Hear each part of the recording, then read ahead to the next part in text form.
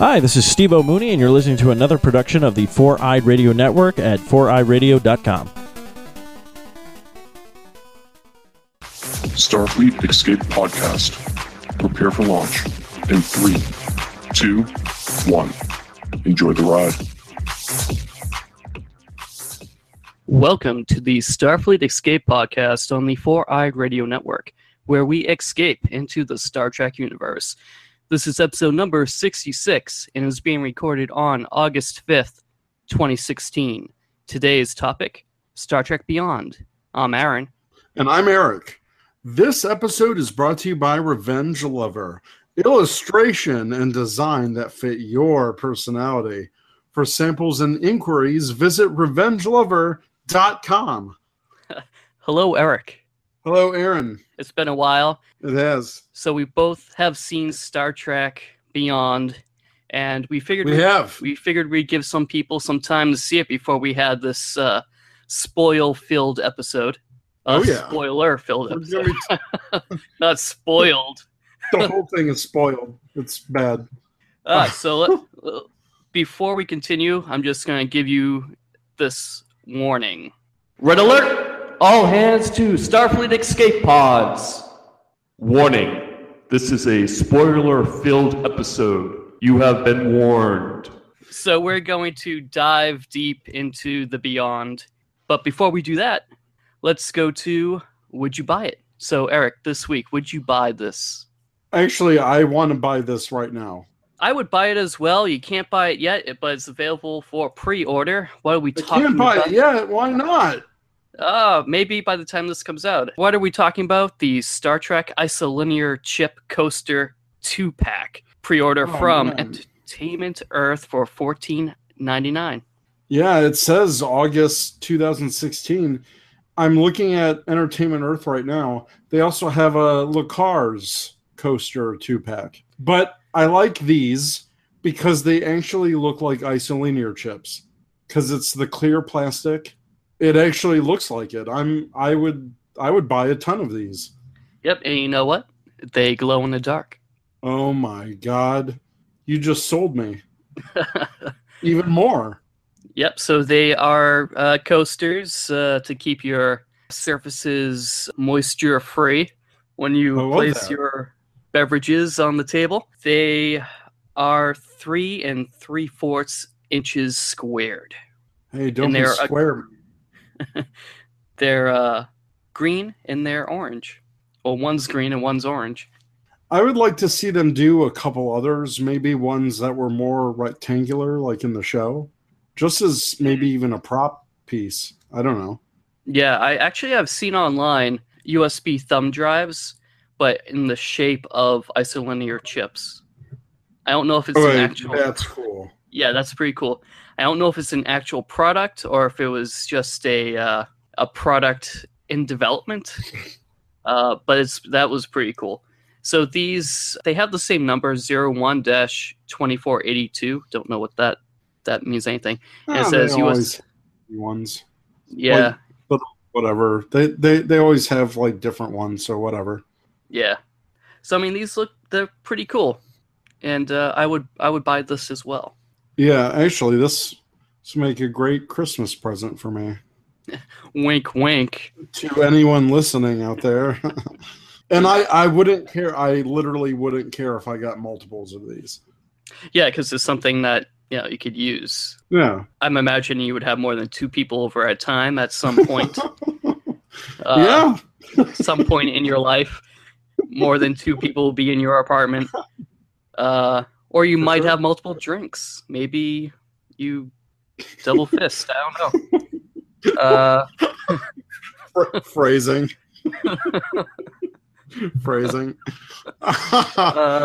So let's get into the news. So for Star Trek Beyond was officially released, they said that Star Trek 4 was coming out. Well, it would be in development. It would be in development. Yeah, those are coming out. Surprise, we made 2 movies. But Star Trek 4 will somehow have Chris Hemsworth reprising his role as Kirk's dad. I can dig it. It's cool. Just don't know how it would be done. I don't want a time travel movie. I don't either, but it would kind of make sense that the fourth reboot film would be a time travel with like the fourth original Star Trek movie was a time travel film. That's true. They'd be definitely following a trend with these movies. Right. It would be.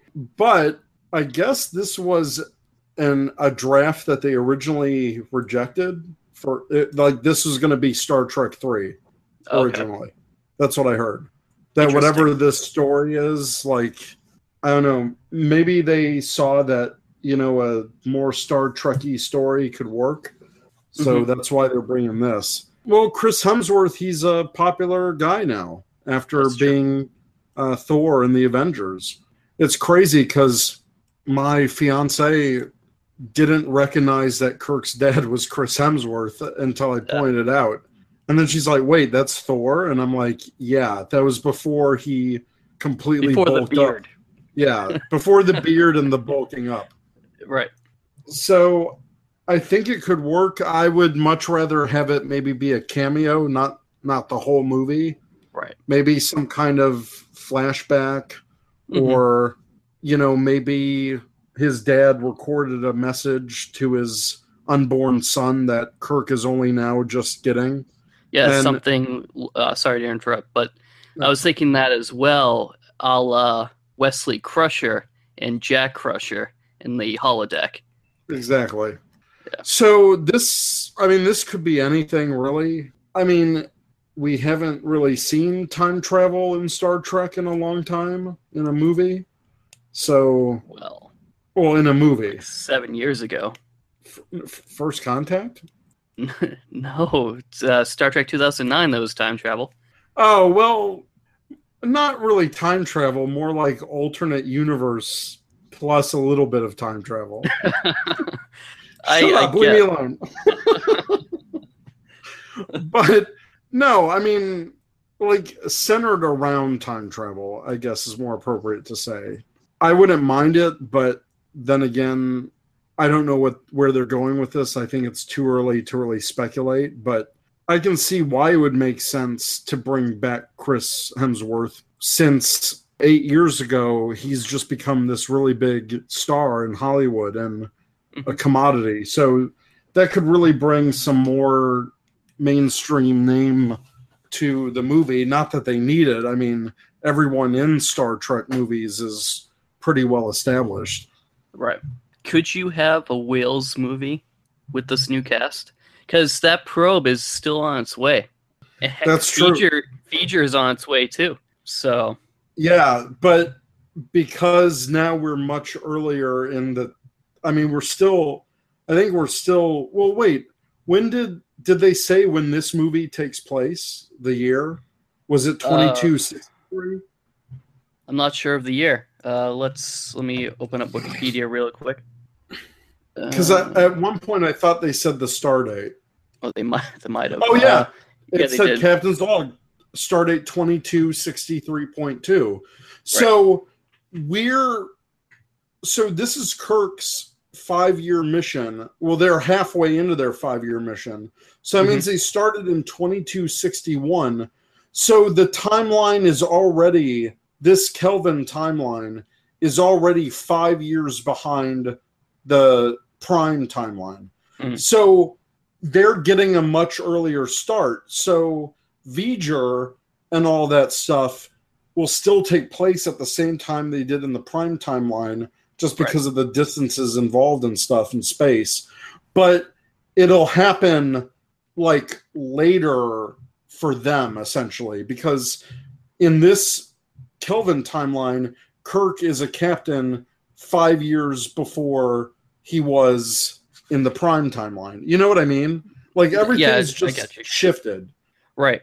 But Starfleet is also expanded out further than they did in the original timeline. That's true. So it'll be interesting to see. That's why I kind of like the Kelvin timeline, because it's an alternate universe. And I talked about this when we talked about Into Darkness. The same events can happen, but differently because of different circumstances. Right. So because of the first movie, because the Narada went back in time and kind of pushed Starfleet to get more militaristic and more expansionist, they found Khan's ship a hell of a lot earlier than they did in the Prime timeline. Right. And that just set the course. So, yeah, now that Starfleet in the Kelvin timeline is more out there and they've pushed the boundaries a little more, yeah, I can see them encountering V'ger or the whale probe much earlier than they did in the Prime timeline. But then again, that's what? Doomsday Machine. Dude, God, I would love to see the Star Trek Kelvin movies like freaking do the Doomsday Machine. How incredible would that look on the big screen? Oh yeah, that would be intense. Definitely. And then you could have like a quote unquote bad guy without having like an actual bad guy. Like the Doomsday Machine would be more of a force of nature, and there you could tell a more Star Trek story with science and figuring out a mystery and where things come from.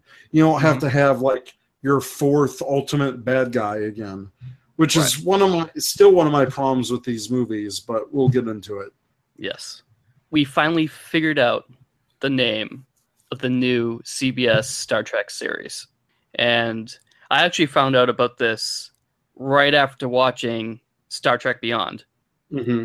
So Brian Fuller announced the Star Trek series would be Star Trek Discovery, and the ship name would be the USS Discovery. NCC 1031. Halloween. What? Yes. And the ship design seems to be based on Ralph McQuarrie. His designs from the 70s for the Rejected movie and the Rejected TV series, Phase 2. Yeah, so for those who haven't seen it, and why the hell haven't you? I don't know why. But the primary hull is very triangular. To me, it almost resembles a Klingon battle cruiser. And then you've got the main dish attached to it. The dish is really cool, or the saucer. The saucer is really cool because it's got like this kind of turbine kind of looking pattern in the like middle ring of it surrounding the bridge. I don't know what that's about, but I think that was a cool looking feature. Not only was the ship based on McQuarrie's designs, but also the promo, because Ralph McQuarrie had an art shot that the Enterprise was coming out of an asteroid. And the promo replicated that asteroid and kind of like these techie bits on the side almost perfectly. So it was almost like his concepts just entirely come to life. For those people who thought that the CGI wasn't great, there was later interviews that said that it was still a work in progress, that basically they put together a trailer for San Diego Comic-Con. And so this may not be the final detailed ship. So so the CGI is still in the works. Right. So what do you think of the design? I'm still on the fence about it. I do think it's a bold design choice that we haven't seen. To me, it's almost too bold. Like, it really doesn't fit that lineage that we've seen in Star Trek. But on screen anyway. On screen, right. And I don't necessarily... I mean, none of us know what the story is going to be, but the Klingon aspect, like just that triangular hull, really intrigued me. And if you listen to the promo, like right at the end when they're, doing the words or whatever, I don't know if it was just me, but if you listen to that promo, the last 5 seconds has that decloaking sound effect. Interesting. Like, I know the decloaking sound effect. Like, that is a very distinct sound effect. And when I heard that, I was wondering if that was like a hint at possibly the story. So in my kind of like guessing fandom moment right now, I could see, based on the design of the ship, that maybe it's some kind of Federation Klingon hybrid type of design. And that maybe this is Starfleet's first ship with cloaking. Like maybe it's a Section 31 type of thing. You know, maybe they're in some kind of undercover mission with the Klingons. But I don't know. I think the name Discovery, it hints at what the story is going to be about. It's very interesting you say what you're saying, because when I was in middle school, I created a Federation Klingon hybrid with a triangular hull, but inversed. I only did top-down design because I was in middle school, but it was triangle with the smaller end being the back, and the saucer was more of a oval shape. Mm-hmm. And it was, I'm going to save the name for when we get to Subspace Channel's question, but Okay. I'll just leave it at that. So the Heroes and Icons TV network is now showing all 5 live-action Star Trek series weeknights and Sunday night. And you can check it out at heroesandiconstv.com/all Star Trek. I'm going there right now. Yeah, the website's actually pretty cool. I don't know if I get this channel. It's an over-the-air channel. You can check on the website if... Oh, for your local affiliate or whatever? Yeah. Channel. Whoa! Like, if you scroll on this series or this page, Mhm. That's an interesting Star Trek Enterprise logo I've never seen before. Like, the font is all weird. I don't know where they got that. When it shows all 4 captains. All 4 captains. So which... Or all 5 captains. Yep. Look at Enterprise. Oh, whoa. I told you! I didn't realize what you meant. That is interesting. I've never seen that. I don't hate it, but I've never seen that before. Yeah, it's like they took the Next Gen and... But it's even different than the Next Gen font. Right. It's like they took styling. It looks like a NASA font. That's what it looks like. It looks like the NASA font. Like the actual Enterprise, where it says Enterprise, that's I think the font of the original. Or no, it's not even that, because it was so I don't know what this is. I don't know where they got that. That's interesting. I didn't notice that until you brought it up. Because I'm a nerd. So for me, this airs over the air on Me TV here in Chicago. Oh, okay. So now that I know that, but then again, I have Netflix, so I can watch whenever I want. That's true. It says that there's a Boston affiliate, but it's being transmitted out of New Hampshire, and it doesn't actually reach Boston. Oh, boo! So, oh well. Oh, well, right now they have Xena, Warrior Princess, and Hercules going on right now. Oh, no, that's tomorrow. No, that's today. Oh, uh-huh. And then, 11 p.m. tonight, Star Trek Deep Space Nine Vortex. And then midnight is Star Trek Voyager, Heroes and Demons. And then 1 a.m. is my favorite Enterprise episode, Silent Threshold? Enemy. Oh, wait, you said Silent Enemy. Shut up. But it says this is weird. So this website is weird. I don't know where they're getting their information. It says Star Trek Enterprise, and the name of the episode is Silent Enemy, but in parentheses it says AKA Call to Arms. It's never been called Call to Arms. Where the hell are they getting this? It's interesting. Was there overseas, was it called something different? Maybe. I don't know. Well, if I'm up that late, maybe I'll watch this. Why not? Anywho, pretty cool stuff. Yeah, definitely. Exciting time to be alive. So let's get into the topic, Star Trek Beyond. So, 966 days into its 5-year mission. That was a nice touch because that's referencing September 1966, which was when Star Trek came out. The USS Enterprise arrives at Starbase Yorktown to replenish its dwindling supplies while the crew takes shore leave. But before that, this summary doesn't include the teaser or the opening to the movie. Yeah, right. Where Kirk is like negotiating with an alien species, and he's looking up at them like this. It's this big tribunal almost.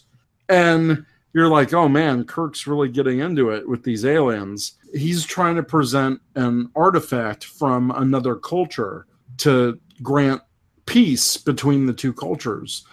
And somehow they are just supremely insulted, and he doesn't know what's going on. And all of a sudden they start attacking him, and only to find out, we as the audience, it was like a forced perspective shot. So all these big aliens that we thought were huge are actually these like little tiny, like 1 foot tall guys. And they're all piling on Kirk.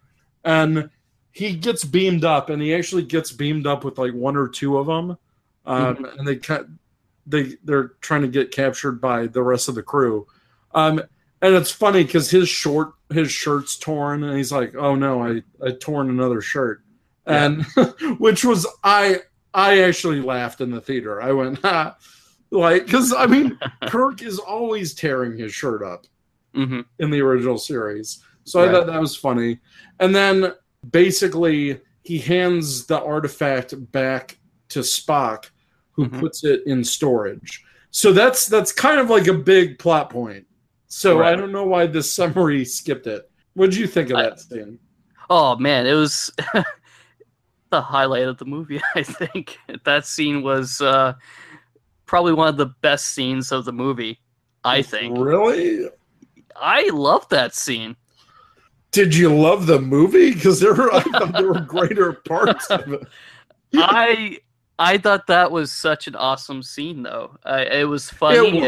It felt like it captured the spirit of the original series. Yeah, exactly. It was great because it had the humor that I wasn't expecting. Like as soon as those guys like started raining down on Kirk, and you find out they're like a foot tall, I was cracking up. Yeah. I loved it. It was great. So they head to Starbase Yorktown to replenish their supplies halfway through their 5-year mission. So the crew starts talking and struggling to find continued meaning in his duties as captain. And he's also affected by the thoughts of the death of his father, George Kirk. James C. Kirk applies for promotion to Vice Admiral. So basically he wants a desk job. Let's talk about Starbase Yorktown a bit. Sure. I thought it is one of the most gorgeous Star Trek locations in the history of the franchise. I need to see a diagram of this, of the station, because I had a hard time with the layout of the station. Okay, yeah, I mean, I can see that, but... I thought it was beautiful. I did. I thought it was cool that, it's artificial. It's like a snow globe in space, I guess. Yeah, so there's obviously some kind of shielding or, really strong transparent aluminum or something. But right? No, I mean, I'm looking at it at Memory Alpha, and I love the concept because it basically looked like an atom, like a diagram of an atom or something. And you have all these intersecting rings, which are also habitat rings, which also serve as like docking ports that starships can fly into, which I thought was amazing. Like, and we'll get into it later in the movie, but I thought all of the stuff where the ships are like inside the space station with these rings, I thought it was a really cool concept. Like, it looks gorgeous. It's a very sci-fi concept, this station. Yeah, and it was very, like, it's not like any other star base we've seen in Star Trek, but I kind of like that. It was very unique, and it makes you think that, obviously, they have technology so far beyond where we're at right now that something that looks impossible to us is as we saw in this movie, is very commonplace for the citizens of the Federation. Right.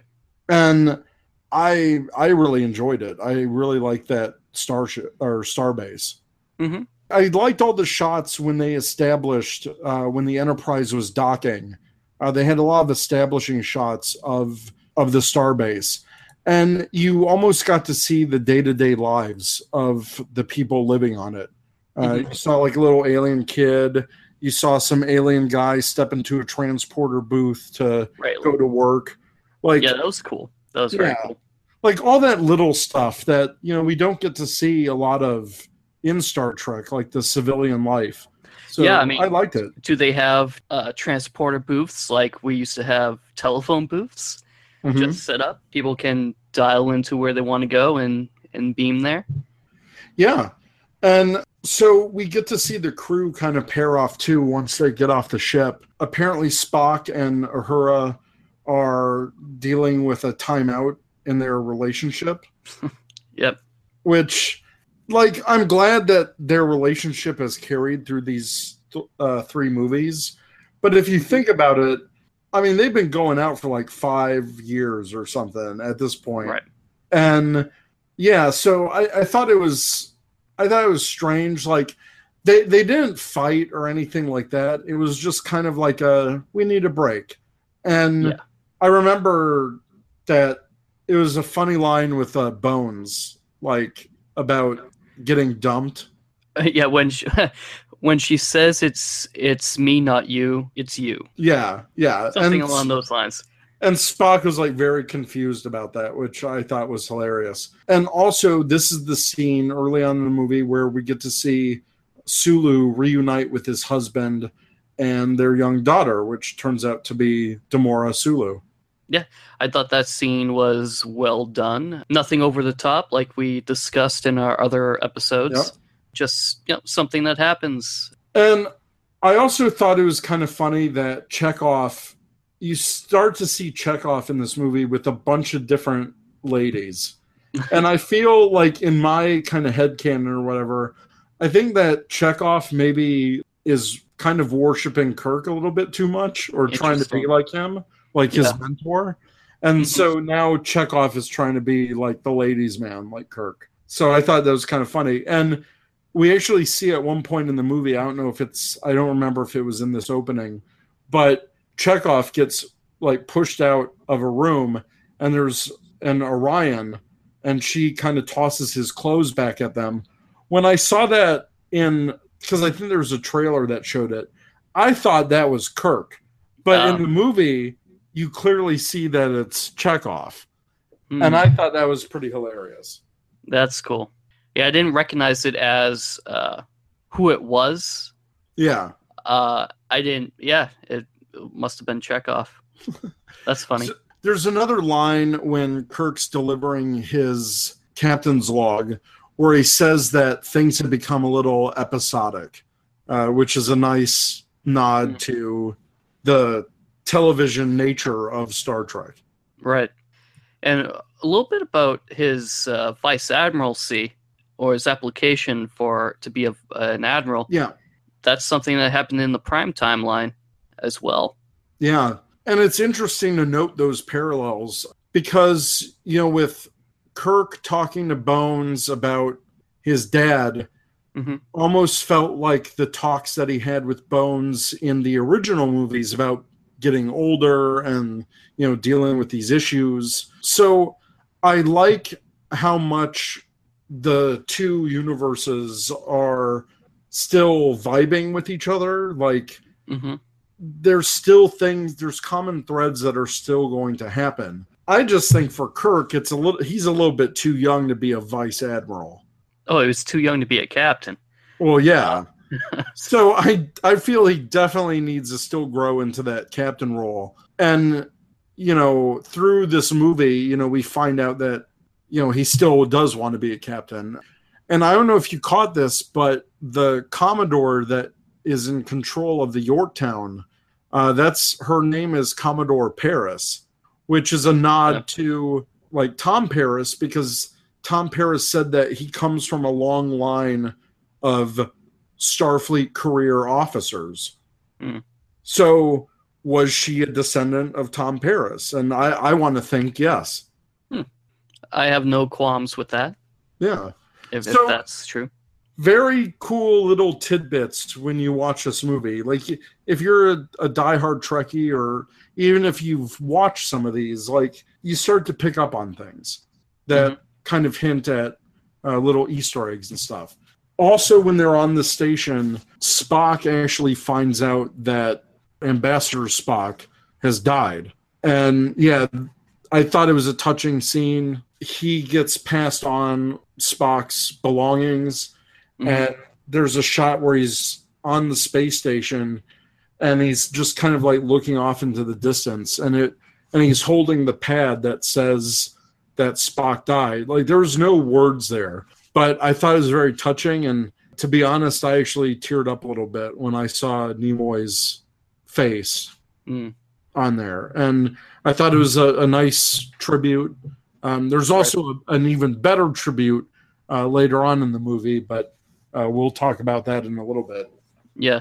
I also wanted to touch on the reason why, maybe that comes up later, but the reason why Spock is kind of taking a break with Uhura directly involves his prime Yes. universe, Spock. Yes. Well, here's the thing. He was already thinking about this Mhm. before he knew that Spock died. Right. Because Spock feels that because Vulcan was destroyed, he has more of a duty to his people and his culture than to Starfleet. Right. Which I think is, I mean, that's logical. If you think about Vulcans, it would be logical for Spock to give up his Starfleet career to focus on the needs of the many, you know, to quote a phrase. Right. So later on, an escape pod is found drifting out of a nearby nebula, and its occupant, who's named Kalara, claims her ship is stranded on the planet Altamid, which is located past the dangerous unexplored nebula that blocks communications with Starfleet. Kirk actually volunteers the Enterprise for the rescue mission, and they get through the nebula with some difficulty. But they eventually arrive at Altamid, which Spock finds to be a sparsely populated Class M world. I want to touch a little bit upon that nebula. Sure. To me, that wasn't a nebula. That was just a very dense asteroid field. Like, am I the only one that thought that? I actually don't remember what the nebula looked like. Maybe there was no it was- nebula. yeah. It was basically just a bunch of rocks that were close together. Like, to Yeah. me, that is a meteoroid field, not a nebula. That's not what a nebula is. Right. Maybe, I don't know. Maybe the gases were in the... Nope, watch the movie again. There were no gases. It was like No, straight but- up rocks. This is it. Maybe the light that's being emitted from these gases are not in our visual range. Maybe it's a different kind of nebula. That could be.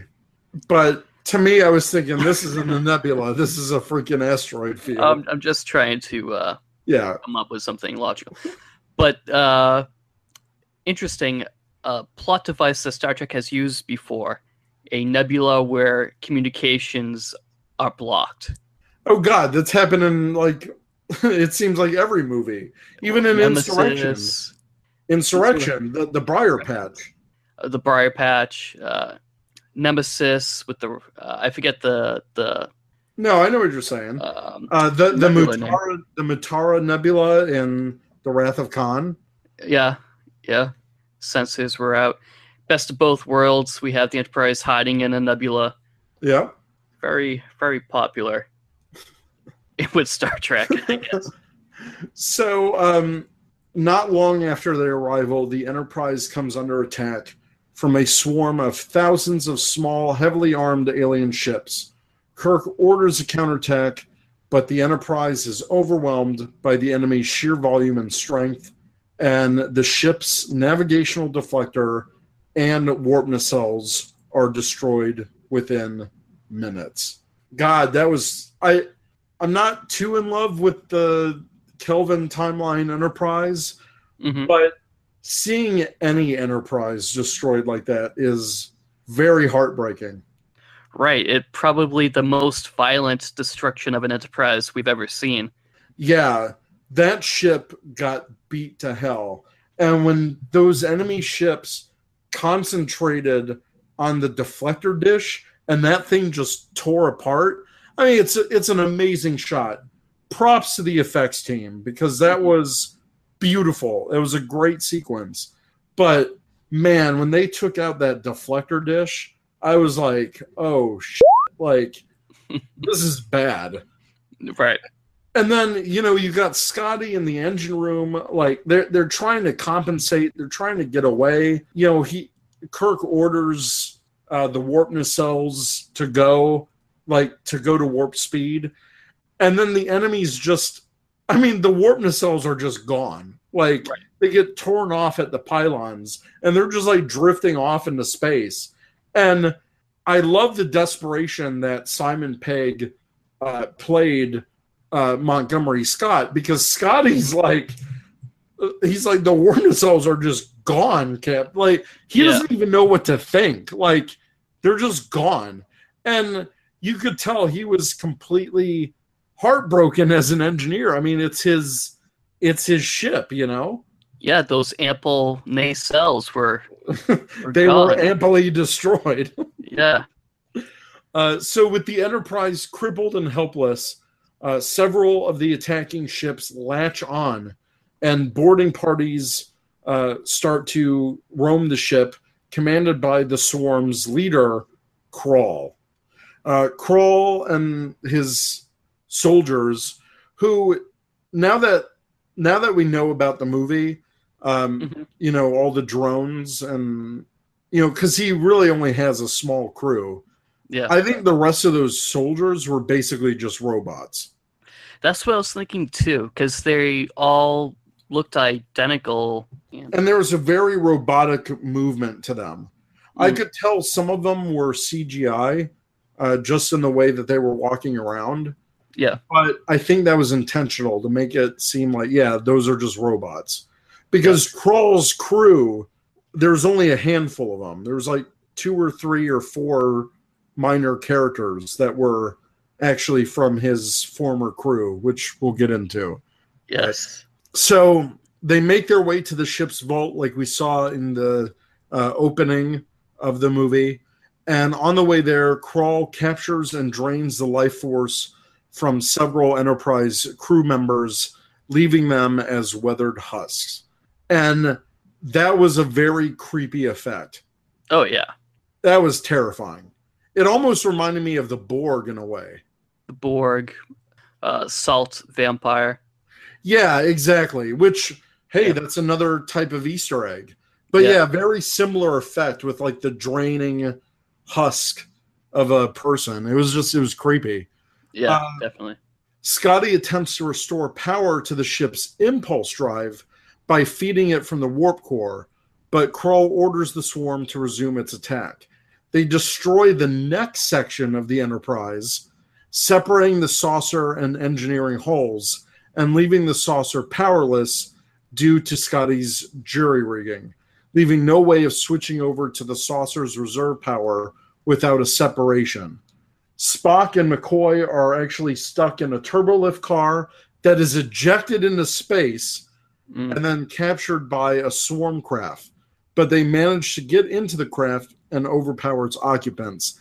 That was such a cool sequence. Yeah. And it goes along with what we've seen of turbolifts in other series. Like they're self-contained modules. So in the case of what just happened with Spock and McCoy, they can still survive for an extended period. True, but there's probably very limited oxygen. Well, yeah, and I get that, but still, there could be enough time. Yeah. Yeah, it's lucky that was airtight. Well, of course. Otherwise, they'd be in some serious mess. Yeah. I like that McCoy and Spock work together to kind of pilot this ship. Right.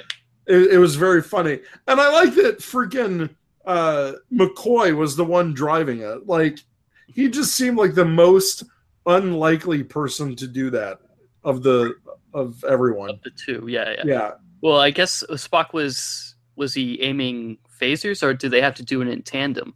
They had to do it in tandem because I think Spock was doing the weapons at that point.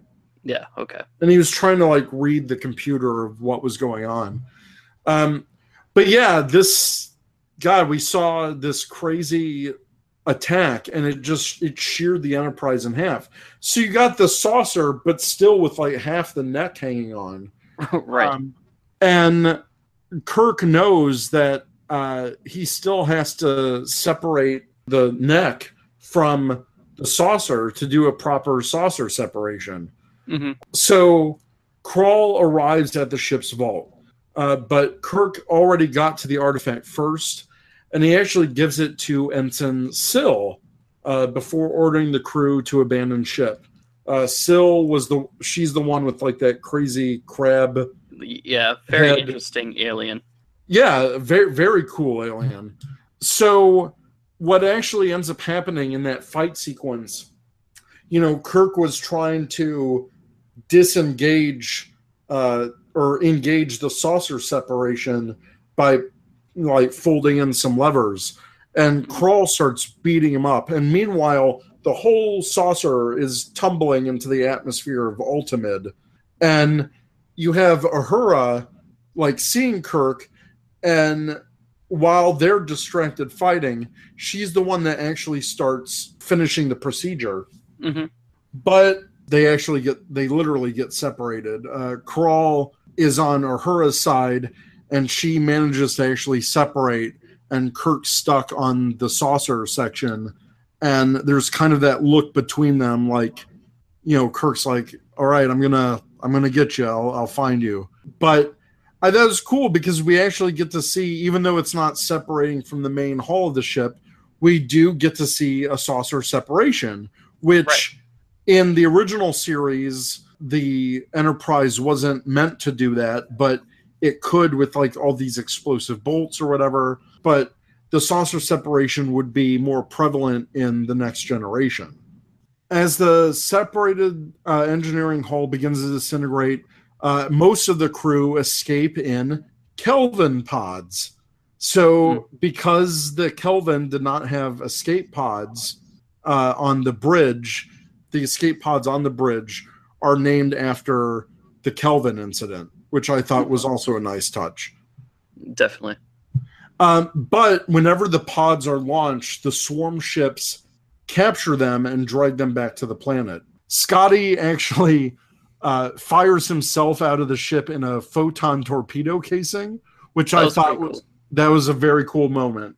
And kind of tie back to other Star Trek series where we've seen that a photon torpedo casing can be used not only as a coffin, but also as an emergency escape vehicle if needed. Right. Well, we saw Ambassador, what's it? Kalar.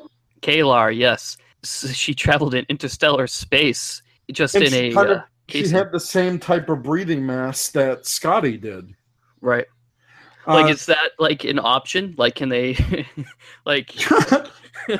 I think they need that. Like, that's. No, I know they need that to live in the casing, but I mean, is that like just laying around where they can just like take out the warhead and put in environmental life support system? I don't know. So the saucer gets detached from the neck. Kirk gets back to the bridge, which is now occupied only by Sulu, Chekhov, Kalara, and a few other crewmen. However, Chekhov reports that the saucer is too badly damaged to keep in orbit and will crash within minutes. Kirk orders the remaining crew to abandon ship once it enters the atmosphere. Kirk is actually the last to leave the Enterprise, and I thought that was a nice shot from inside his pod, where you see the saucer start to crash onto the planet. And man, that broke my heart. Like, just that was hard to watch. Yeah, and people were saying it reminded them of the Enterprise D saucer crash. I was not expecting that. When they showed it actually crashing into the planet and you saw the trees getting ripped up and stuff, I immediately thought of Generations. I mean, that was another callback. Totally. So yeah, that was pretty cool. So yeah, the moments later, the saucer does crash into the mountain range, and it kind of embeds itself into the planet, which is crazy. Then we focus back on Scotty, who has landed, and in a great sequence, he saves himself from getting, from his pod crashing off of a cliff. Right. I thought that was a really good effect shot. Yeah, very dramatic. Yeah. So we're hanging around with Scotty for a bit. He's finding other pods and kind of scavenging pieces. But all of a sudden, these like three big burly alien dudes start harassing him, and he's trying to get ready for a fight. But all of a sudden, Jayla shows up, and she kicks their asses. Yeah, and she uses some interesting technology. She uses like a kind of like a holographic projector that can project multiple versions of herself, which she uses in the fight as a distraction. Scotty is grateful that she saved him. He's also surprised that she understands English. And then they kind of introduce themselves. She calls him Montgomery Scotty, which I thought was hilarious. Like, I think, what are your thoughts of Jayla? Just her initial impression. So I really liked the character when I saw her. I knew she was going to be on the side of the Federation, or at least friendly with the Starfleet officers there, because she's on the bridge with them in the promos. Yeah. I thought she was cool. A very strong female character that we don't see too often. Yeah, and I think the movie definitely needed another strong female character, not just Uhura. Mm-hmm. But we in this movie, we do see a lot more female crew members. I mean, Syl, for one, Kalara, who we'll get to in a bit. But yeah, so Jayla actually takes Scotty to her makeshift home, which he discovers to be the wreckage of the USS Franklin, which went missing almost 100 years ago. Meanwhile, the Swarm craft, hijacked by Spock and McCoy, crash lands on the planet, but that badly injures Spock and forces McCoy to perform some very hasty surgery in order to save his life. This is where we get the horse line. Right. Which I thought was funny. And that kind of reminds me, that's another callback. Because in the Voyage Home, Spock swears. He's like, well, a double dumbass. Well, no, that's Kirk. But doesn't Spock swear? I thought Spock. Yeah, because Kirk says he tells him that's what people do, and he swears, I think, to Doctor Kirk's love interest there, Dr. Gillian Taylor. There we go, and he swears to her. Yeah. I think he says something like, "They're not your damn wheels," or yeah. Like that. So it's funny because that's another callback of this type of swearing in Star Trek, because it's not done a lot. We'll get Data saying shit, like oh shit, or something like that, but it doesn't happen a lot. But man, it was brutal for Spock because he had this huge piece of shrapnel in his stomach, which Bones says is actually very close to the Vulcan heart. So I thought that was pretty good. And then we get to see Bones do some,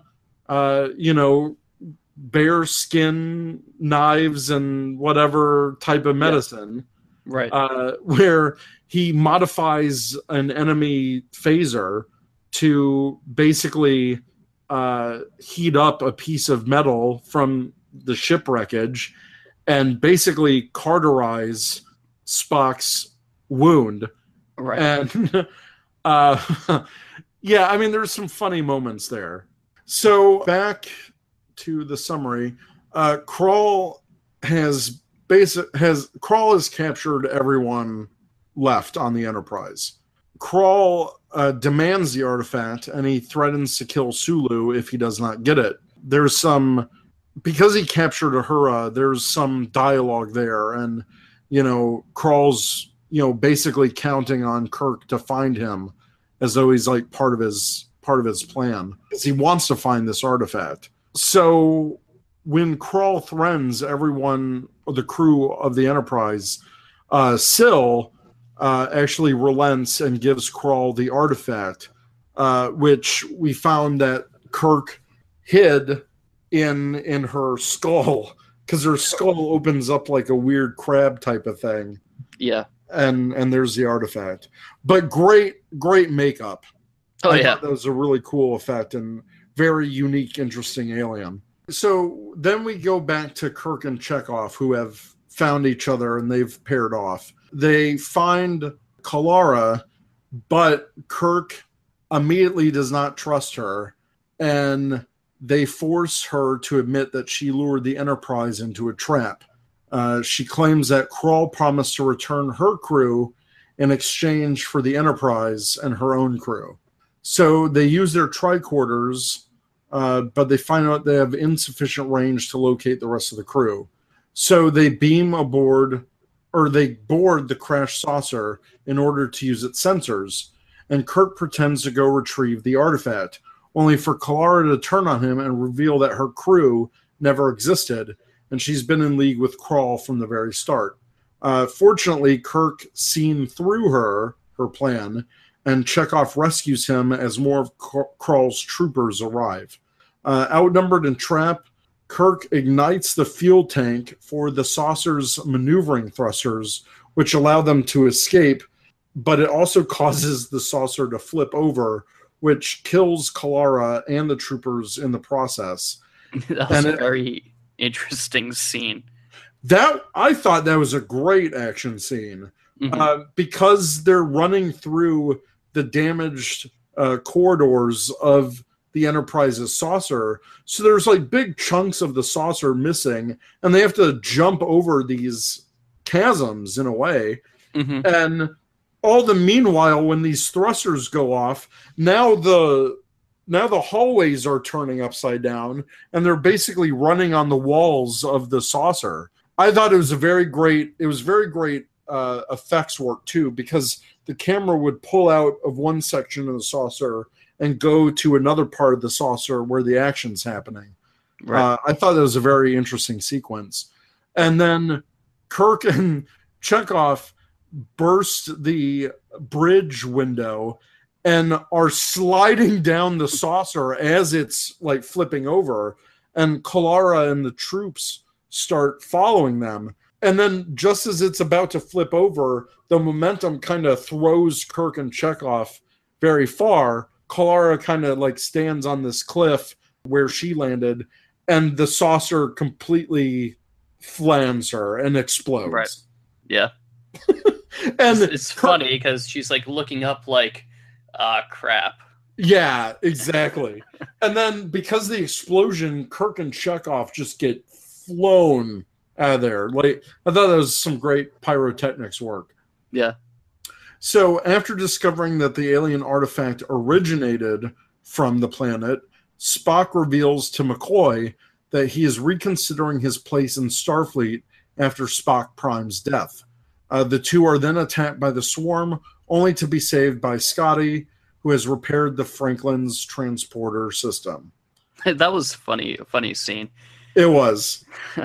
Well, yeah, all these enemy ships are like flying into Spock and McCoy's position, and they're having like this heart-to-heart, and Spock says something like, well, I'll never leave you, Doctor. And then, and then McCoy's there, and he's like, oh, well, that's just typical. And he thinks he's going to be shot, and he's like, "Oh, you green-haired son of a bitch!" And so I thought that was great. Definitely. Well, Kirk and Chekhov are roaming through the woods, and they come across one of Jayla's traps, which basically freezes them in amber. Scotty finds them with Jayla. They deactivate it, and that was pretty funny. So they all get to the Franklin, and they start to formulate a plan to infiltrate Krall's base. Jayla is initially fearful of this, remembering the death of her family at the hands of Krall and his people, but Scotty and Kirk are able to persuade her to help out. As Krall departs for Starbase Yorktown, the quintet rescues the crew before repairing the Franklin and setting a course for Starbase Yorktown. Wow, they are really glancing over a lot of that stuff in the middle of the movie. There's a lot of discussions. Like, I really like how Jayla connects with the crew. I like that the team comes together to start pairing the Franklin. Yeah, so it just like it makes sense. And there's that whole sequence of Kirk rescuing the crew from Krall's camp, and they use all of the stuff that Jayla has on hand: the holographic emitters, the gel, freezing gel. Right. So I really loved the whole sequence on that part of the movie, because there's actually a reason for the motorcycle. It was on the Franklin, and Kirk even says, "Oh wow, my dad had one of these. This is a classic." So there was precedence in it. I know when the first trailer came out, everyone, including myself, was criticizing that. I was like, God, that's such a dumb thing. But when you see the actual movie, it makes sense. The Franklin is a ship from 100 years ago. It's more worn and dirty. Like, the crew had their own personal items on the ship, including this antique motorcycle. And the motorcycle was in the mess hall, which to me means it was more of like a display piece, like someone's hobby piece that they were building. Right. I really like the interior of the Franklin. Like, there's a lot of, like, it felt very much like Enterprise. The ship even looked like the NX-01. It says it was the first to go to Warp 4, which, if you actually look at the dates of, between Enterprise and the other warp tests, it's actually possible that the Franklin was commissioned about 20 years before the Romulan War.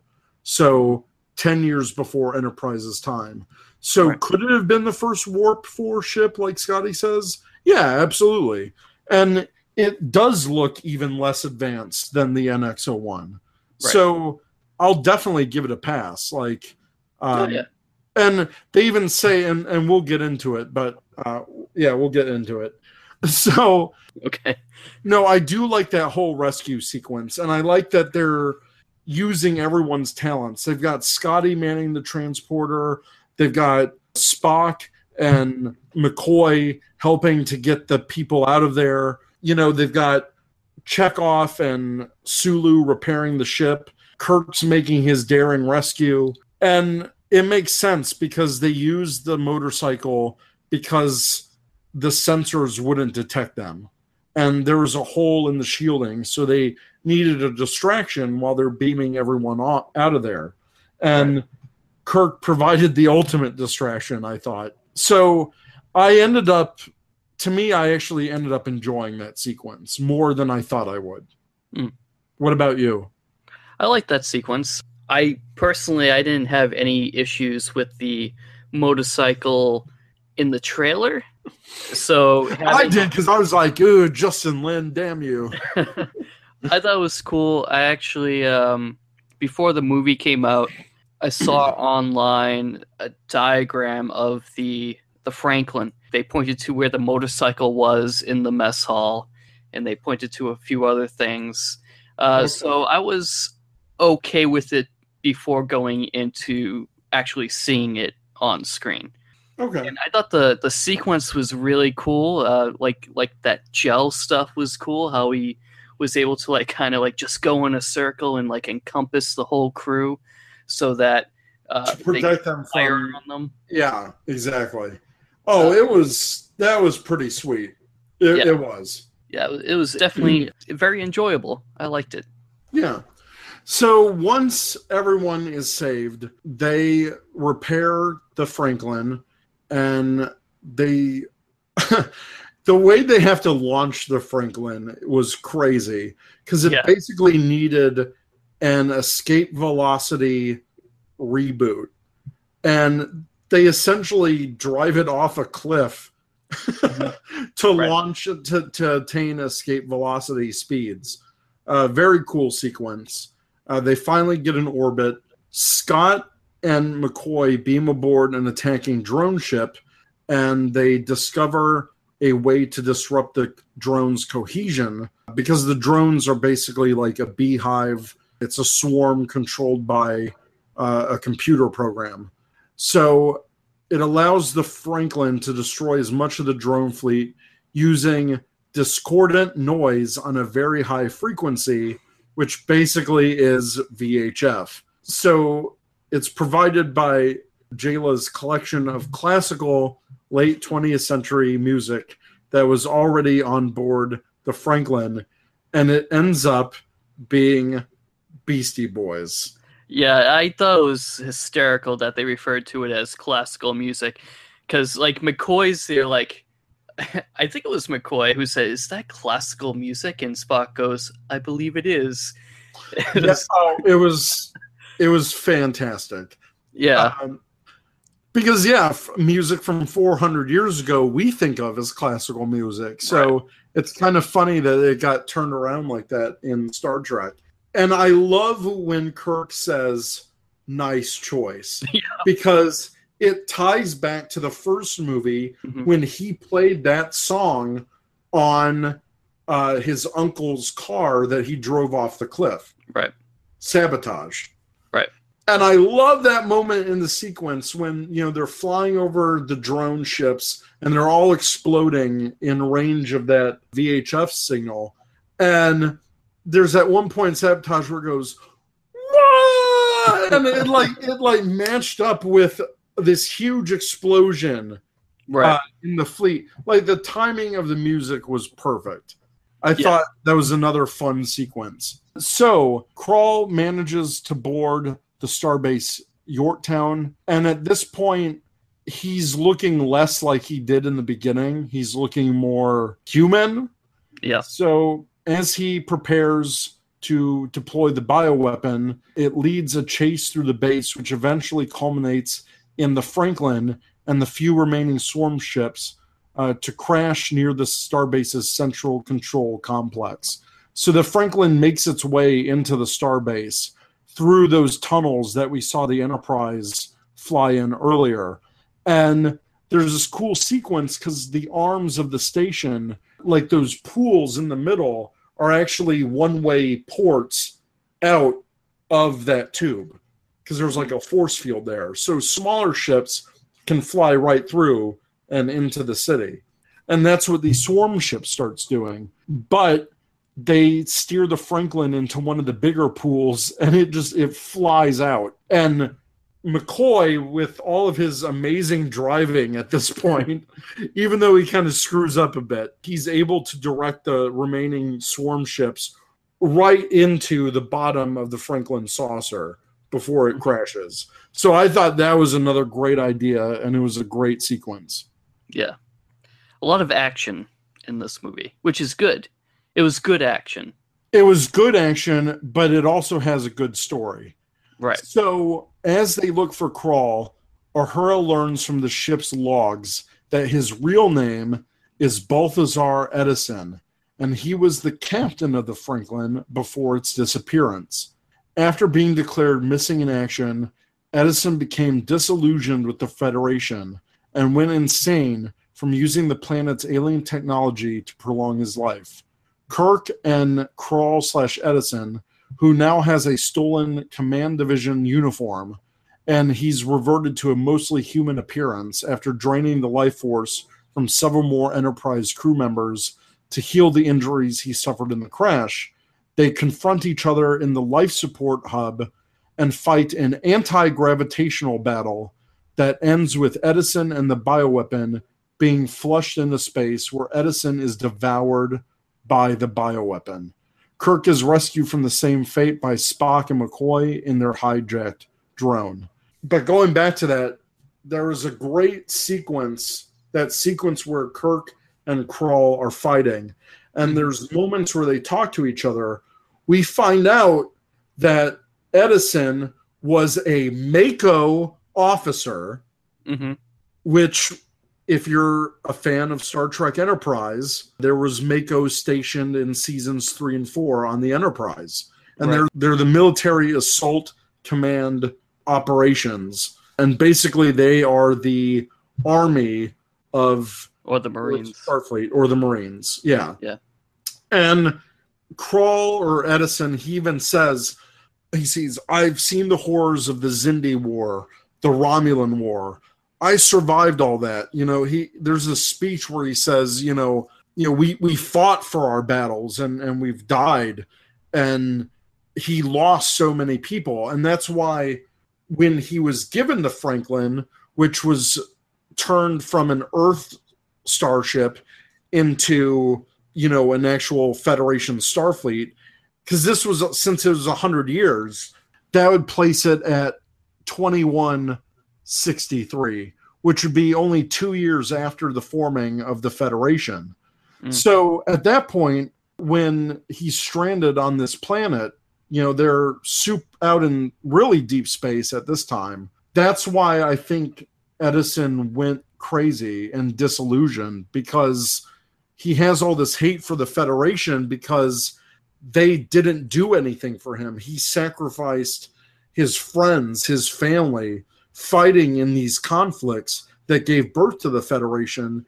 He basically thinks the Federation is weak and just disrespected him and just left him there to die. Yeah. Which I thought was a great twist. If you told me a year ago I would hear the terms Mako and Xindi in the next Star Trek movie, I would have laughed in your face. But they tied it all together. And I thought that was a great Easter egg. It really ties into the Prime timeline, and it references Enterprise, which we got a little bit into Star Trek Into Darkness. Like, I was tickled when, on Admiral Marcus's desk, we saw the model ship of the NX-01. But this was like bland, like Mako, Xindi, Romulan War. I mean, come on. I really love that. And then to wrap up the movie, the crew celebrates Kirk's birthday at Starbase Yorktown, where the captain declines a promotion to assume command of the starbase, choosing to remain a captain.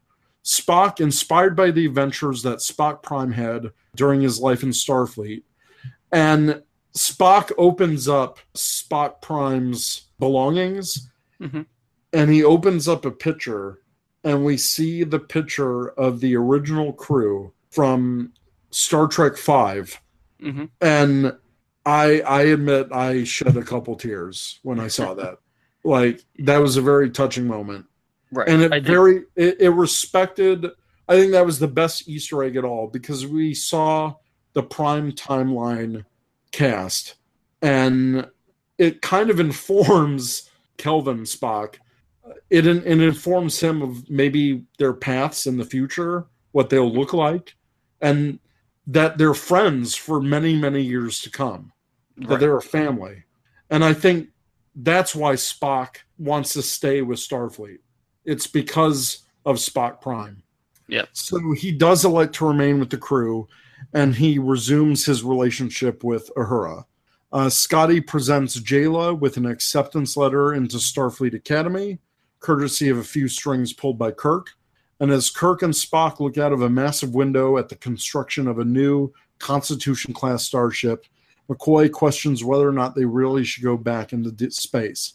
We see a time-lapse sequence that shows the rapid construction and completion of the starship and its deployment into space, the primary hull proudly displaying the name and registry, USS Enterprise, NCC 1701A.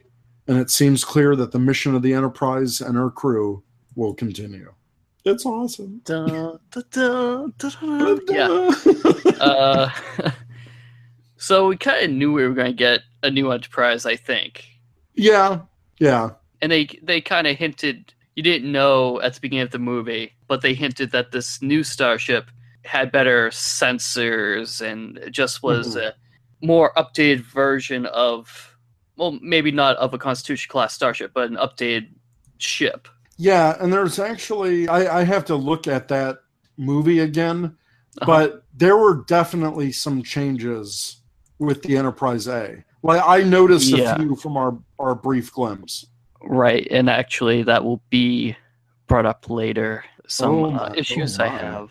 Well, let's on. get into it. So, like we said, the Franklin. So this comes from Dylan Highsmith, one of the lead picture editors from Star Trek Beyond. And this quote here is an excerpt from trekcore.com. Check them out. Great website. Mm-hmm. If you want the official explanation of the Franklin, its warp factor, it was a Mako ship, or a United Earth Starfleet ship that housed Mako personnel at times. That predates the NX-01. When the United Federation of Planets Starfleet is formed, Mako is disbanded, and the ship was reclassified as a Starfleet ship with the USS identifier. The ship is then lost in Earth's 2160s. It was important to everyone that the ship, like Edison, predate the Federation, that thematically the ship mirrored an earlier time in history and served as a bridge in design between then and the NX-01. Doug Jung and Simon Pegg may have worked up something on an official launch date, but if they did, it never made it to script or screen. Either way, it predates the NX-01 and was reclassified after the United Federation of Planets is formed. And I totally buy that. Yeah. Yeah, and it works with the timeline. We can basically consider it a prime universe design as well. Mm-hmm. So it all works for me. Yeah.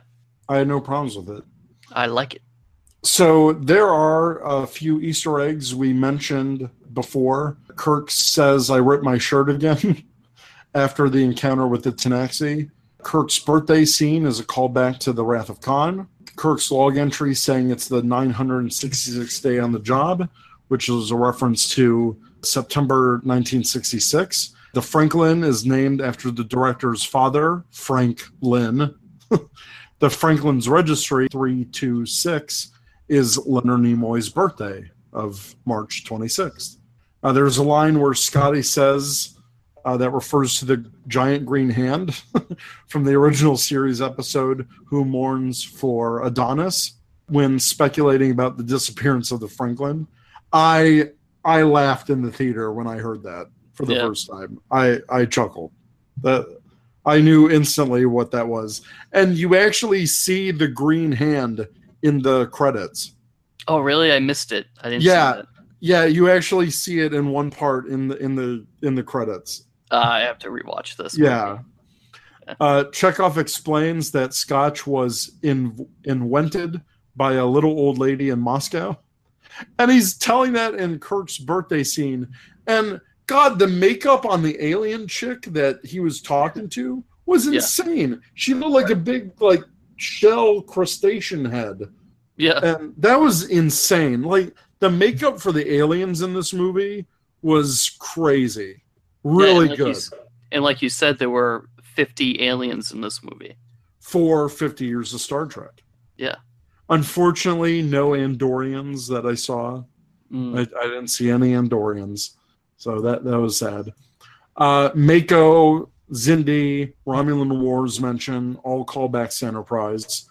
Simon Pegg said that Carol Marcus was doing early research for the Genesis Project during the events of Beyond. I actually listened to the Engage podcast today at work with Simon Pegg. It's a great interview. Everyone should check it out. And I really respect Simon Pegg for writing this movie because he really respects the Star Trek franchise. And in that interview, he even says that Star Trek is meant to be a television series and that he's really excited for the new TV series.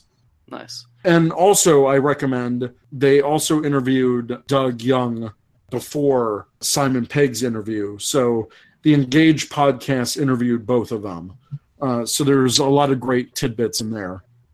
And finally, the film closes with the words, "In loving memory of Leonard Nimoy," and a few seconds later for Anton. Very powerful stuff. Yeah. So, thoughts for myself. This is basically an episode that was made into a movie, done better than Insurrection, but ironically had the same type of twist reveal at the end. Krall is really a human Starfleet captain / Mako seeking revenge, and the Sauna are really the Baku seeking revenge. I love the opening scene with the little guys there. This lack of development of the Krall character, I wish we saw more. Yeah. Of him. And there was hints of a backstory because Jayla's father's killer was one of the alien dudes, and there wasn't a lot of talk of that. But their fight was epic, but the whole you killed my father kind of came out of nowhere to me. Yeah, and I guess they cut out like 20 minutes from this movie. This movie would have been a lot longer if they put all this in, because it's like 2 hours, this movie. It's I hope we get an extended cut. That would be awesome if they could do that. So why are people following Krall, risking their lives? How does he how does the life prolonging technology work? And how does it alter his physiology? So those are the kind of questions I have. Yeah, I think they need to explain a little bit more about this ancient ultimate civilization that has these artifacts. It seems like, even to me, it was ironic in a bad way that that Krall hates an organization like Federation of Planets, where there's a whole bunch of people coming and working together, yet he's using a whole bunch of drone ships and technology and other people to come together and destroy the Federation. Like he's basically creating his own anti-Federation. And so I did like his motivation. Like I can understand him, being this longtime Earth Starfleet war veteran, and coming out of the horrors of the Romulan Wars and all that stuff. And then, the first peaceful mission of exploration, and he crash lands, and years go by and he's not, he just feels abandoned. And I do wish that there was more backstory with his past members of his crew, because I think that's what those other aliens were supposed to be.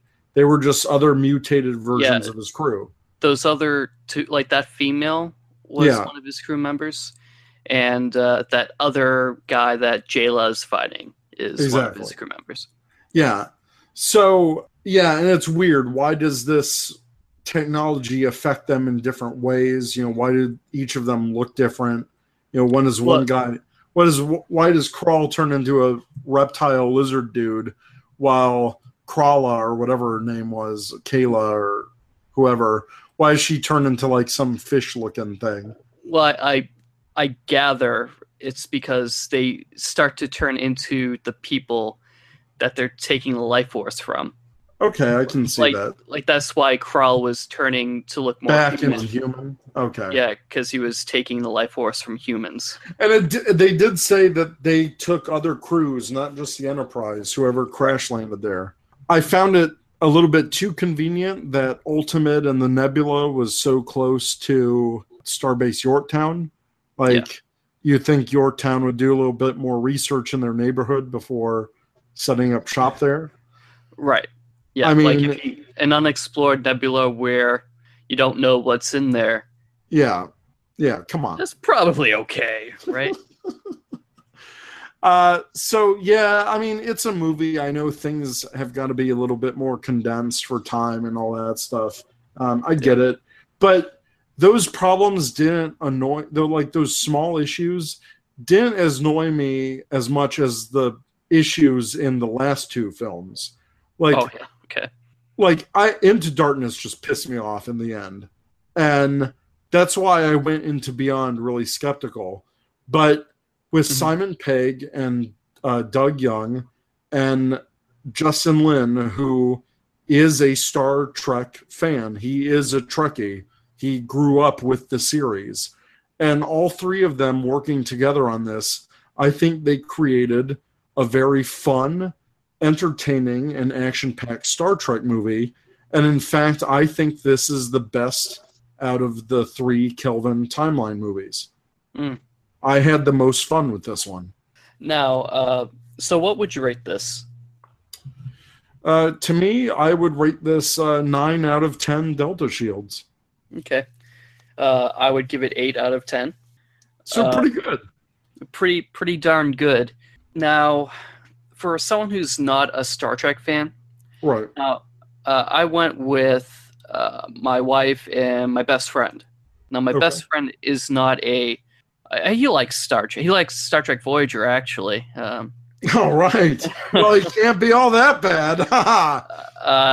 But he didn't get this movie, and it was just confusing to him, and he liked the 2009 Star Trek film better. Okay. What confused him? I think he just had a hard time following the plot of the movie, and he didn't understand why the swarm ships were exploding. So I had to explain to him that's because They explained it in the movie. Yeah, maybe he dozed off. I mean, this is definitely a movie for Trekkies. No, I wouldn't necessarily say that. I went with my fiance. She appreciates Star Trek. She enjoys all of the Kelvin timeline movies. She had a blast with this movie. She thought it was excellent. I also went with our friend Doug, who's been on the show.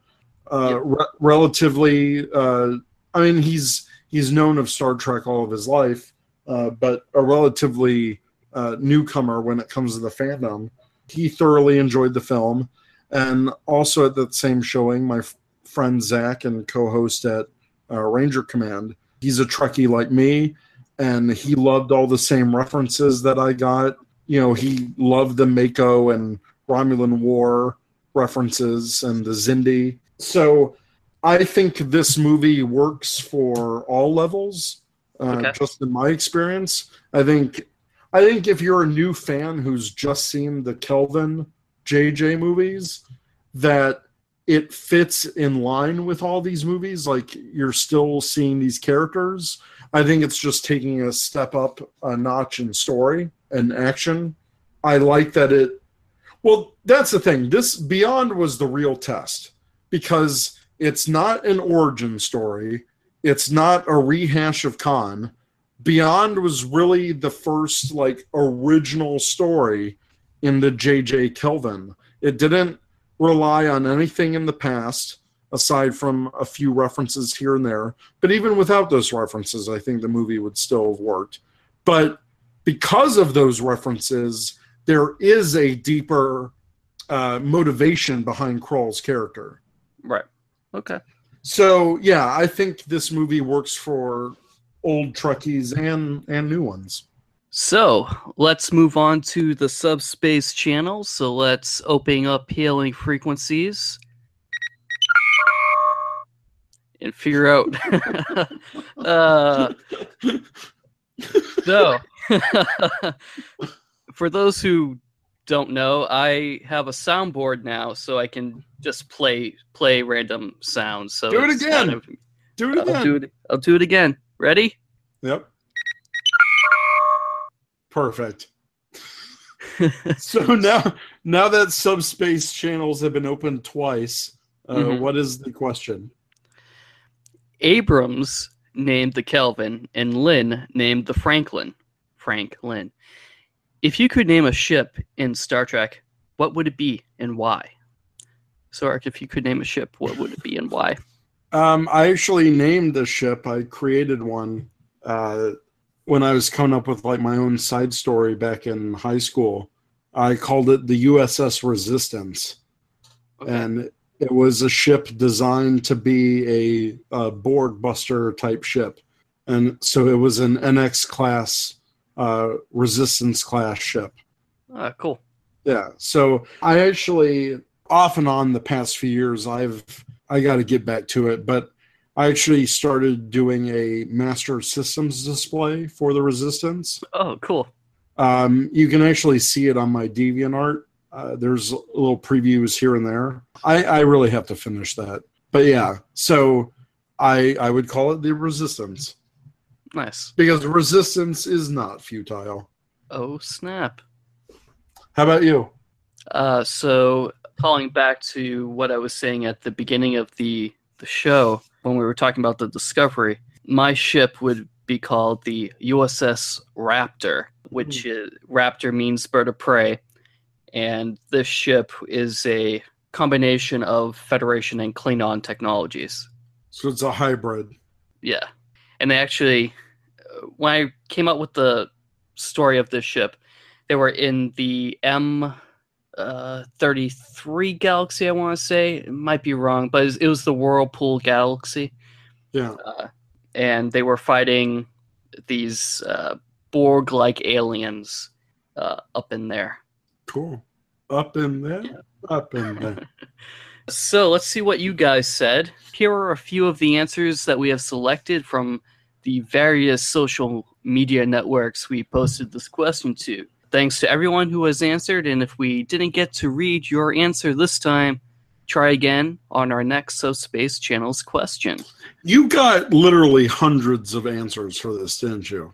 Hundreds. Facebook. Where the hell did you post this to?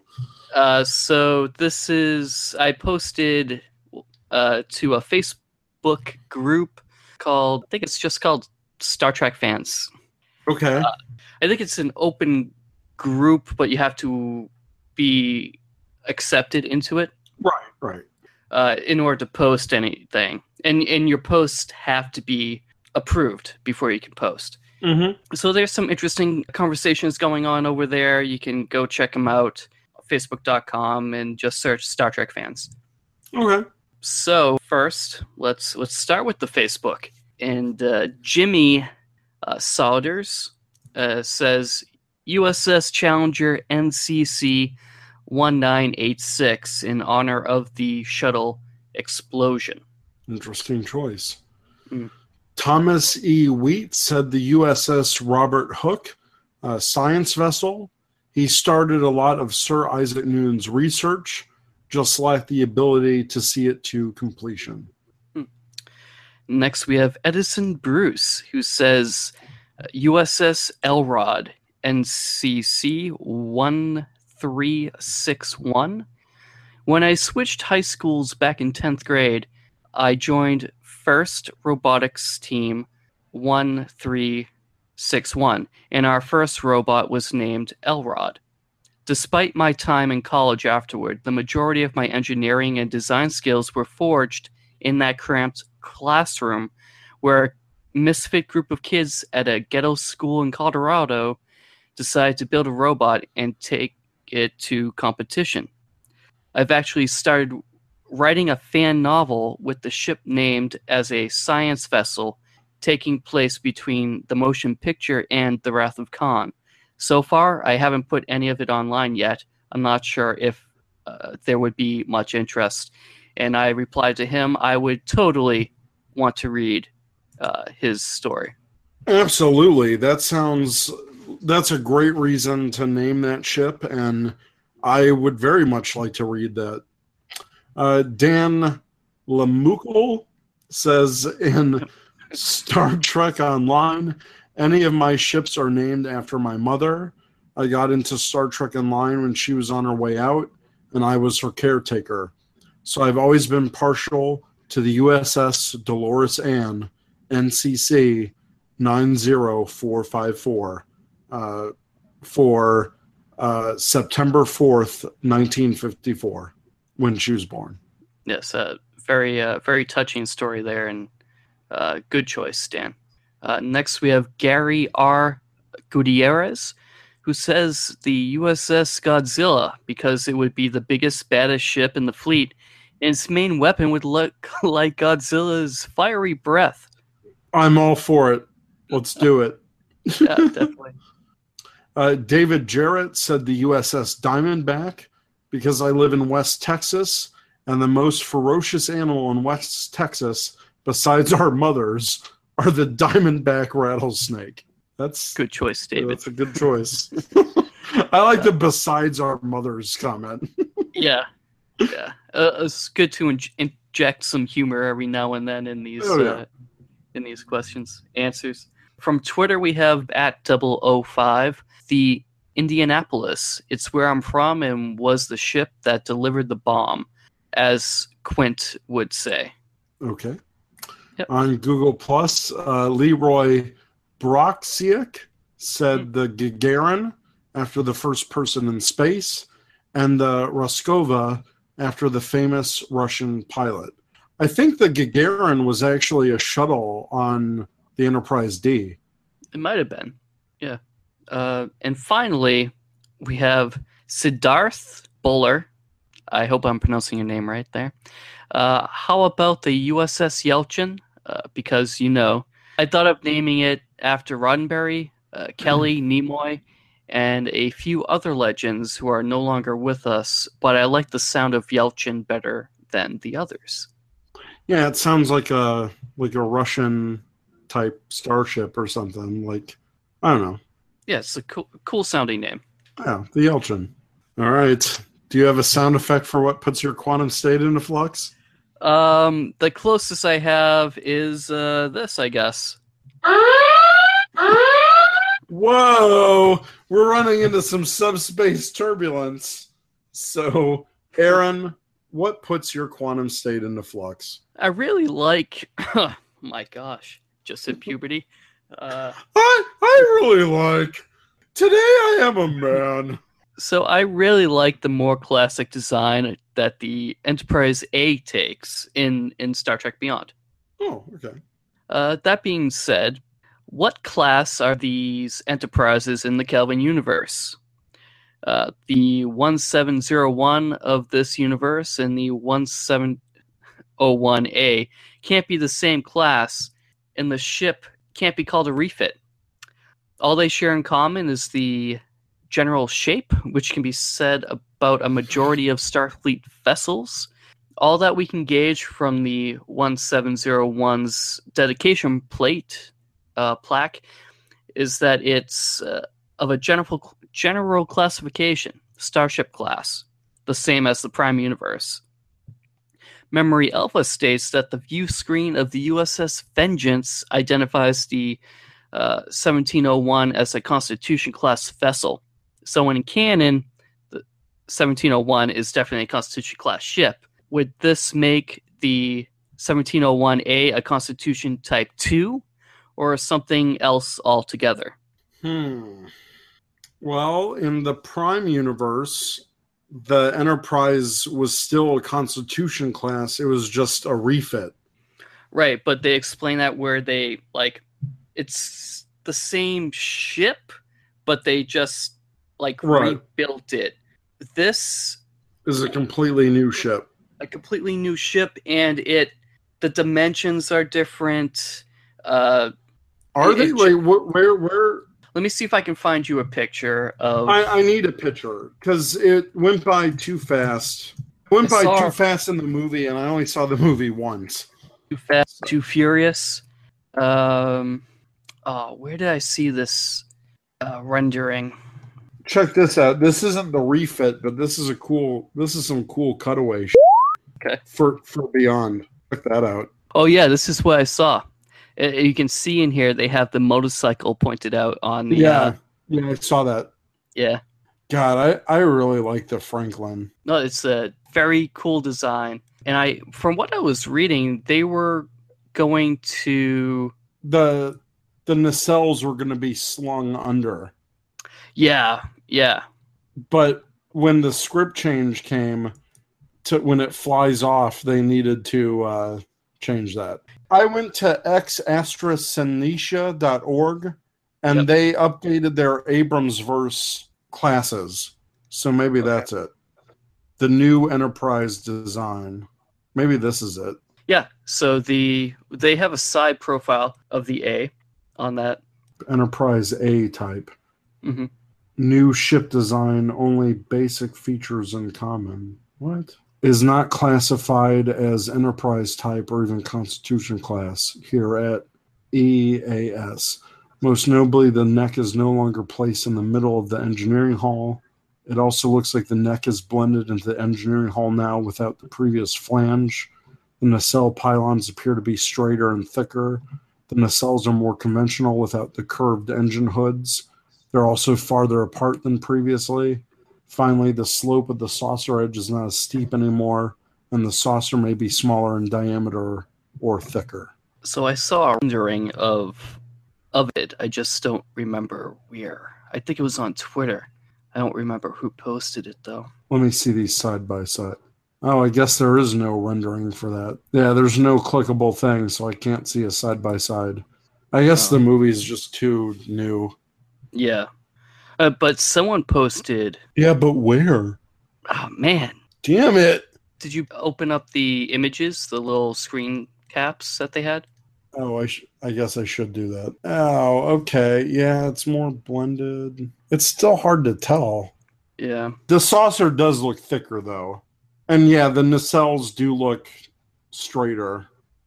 It was so short. Yeah. Anywho. Yeah. So I think the new Enterprise looks more like our Constitution class ship. Okay. From the Prime universe right. Design. So, but I mean, we already have the Constitution set in stone, I guess, in the Kelvin universe. So, I would like to know if this gets its own classification somewhere down the line. So that's what put my quantum state in flux. Now, I do like the design. I like it better than, from what I've seen, I like it better than the Enterprise that just got destroyed. Yeah. So that's a good thing. Yeah. No, it looks good. Definitely. So I think that about does it for our episode on Star Trek Beyond. Woohoo! So, Eric, if we were to find you on the interwebs, where would we do so?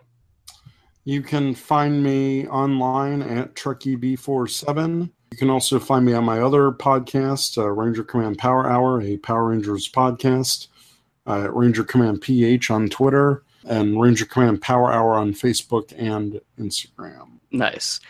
You can also find me on Instagram and Twitter at Nova Charter. So, thanks for listening. Live long and prosper.